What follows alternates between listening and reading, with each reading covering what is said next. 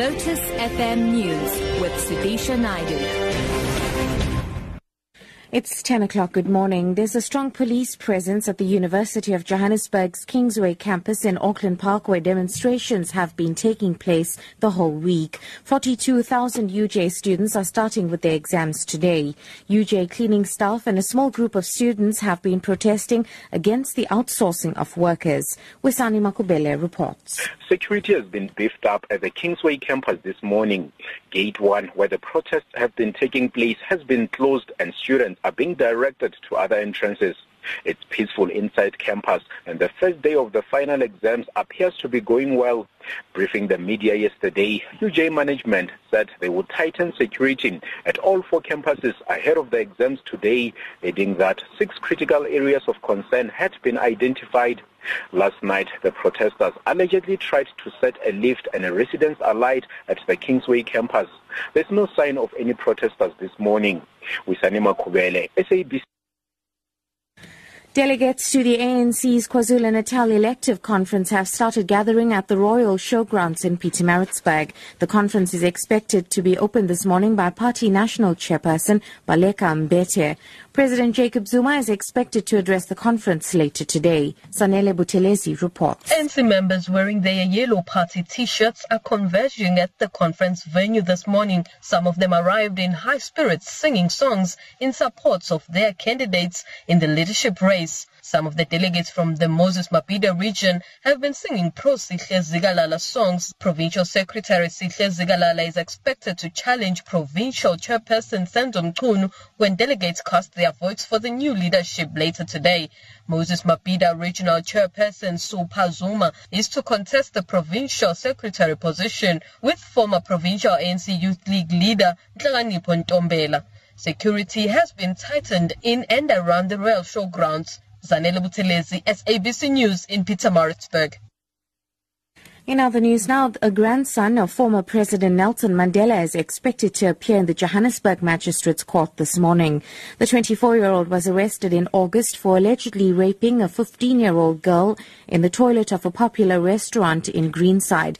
He's also facing a separate charge of assault after he allegedly assaulted a 41-year-old woman in Norwood. Sasha Naidu reports. The 24-year-old father of 3 is expected to return to court this morning. The young Mandela was granted bail of 7,000 rand in August after spending just over a week behind bars. It was reported that the teenage girl was followed to the restaurant's bathroom where she was allegedly raped in a cubicle on the 7th of August. However, Mandela was only arrested a week later after the alleged victim, who is said to be receiving counseling, opened a case against him. Sasha Naidu, SABC News. And finally, car buyers can expect a substantial increase in vehicle prices in the coming months due to the country's weak economy. This emerged at the Ford Motor Company of South Africa breakfast in Port Elizabeth. Vehicle sales figures that NAMSA released for the month of October show a decline of 8.6% compared to the 59,335 vehicles sold during the same period last year. The biggest decline this year has been in the rental sector, which is down by 17.3%, while sales to government have improved by 12.2%. Ford Motor Company President Jeff Nemeth. If you look at CPI being between 5 and 6%, you would expect vehicle prices to match the rest of any durable goods, but it hasn't priced at all for the exchange impact. So over the last 3 or 4 years, we've been up 18 to 20%, which just covers CPI. So I think what you're going to see in the coming months is some pricing to recover the impact of the weak rand.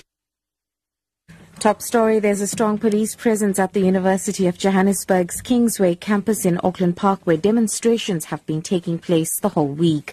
I'm Sudisha for Lotus FM News. We have 2 funeral announcements. The funeral service of Mrs. Romila Chetty, formerly of Nagina Marion Hill, late of 60 Belleville Road in Malvern, takes place today. The body will lie in state at the residence from 10 to 11, proceeding to the Andhra Vishnu Hall in Clare Estate from 11:30 to 2 p.m. Thereafter, cremations at 3 p.m. And the funeral service of Mrs. Sanbagaveli Nagia of 1117 House 28, Unit 11 Chatsworth takes place today. The body will lie in state at the residence until 12, proceeding to the Mobeni Heights crematorium for cremation at 1 p.m. Our sincere condolences goes out to the grieving families.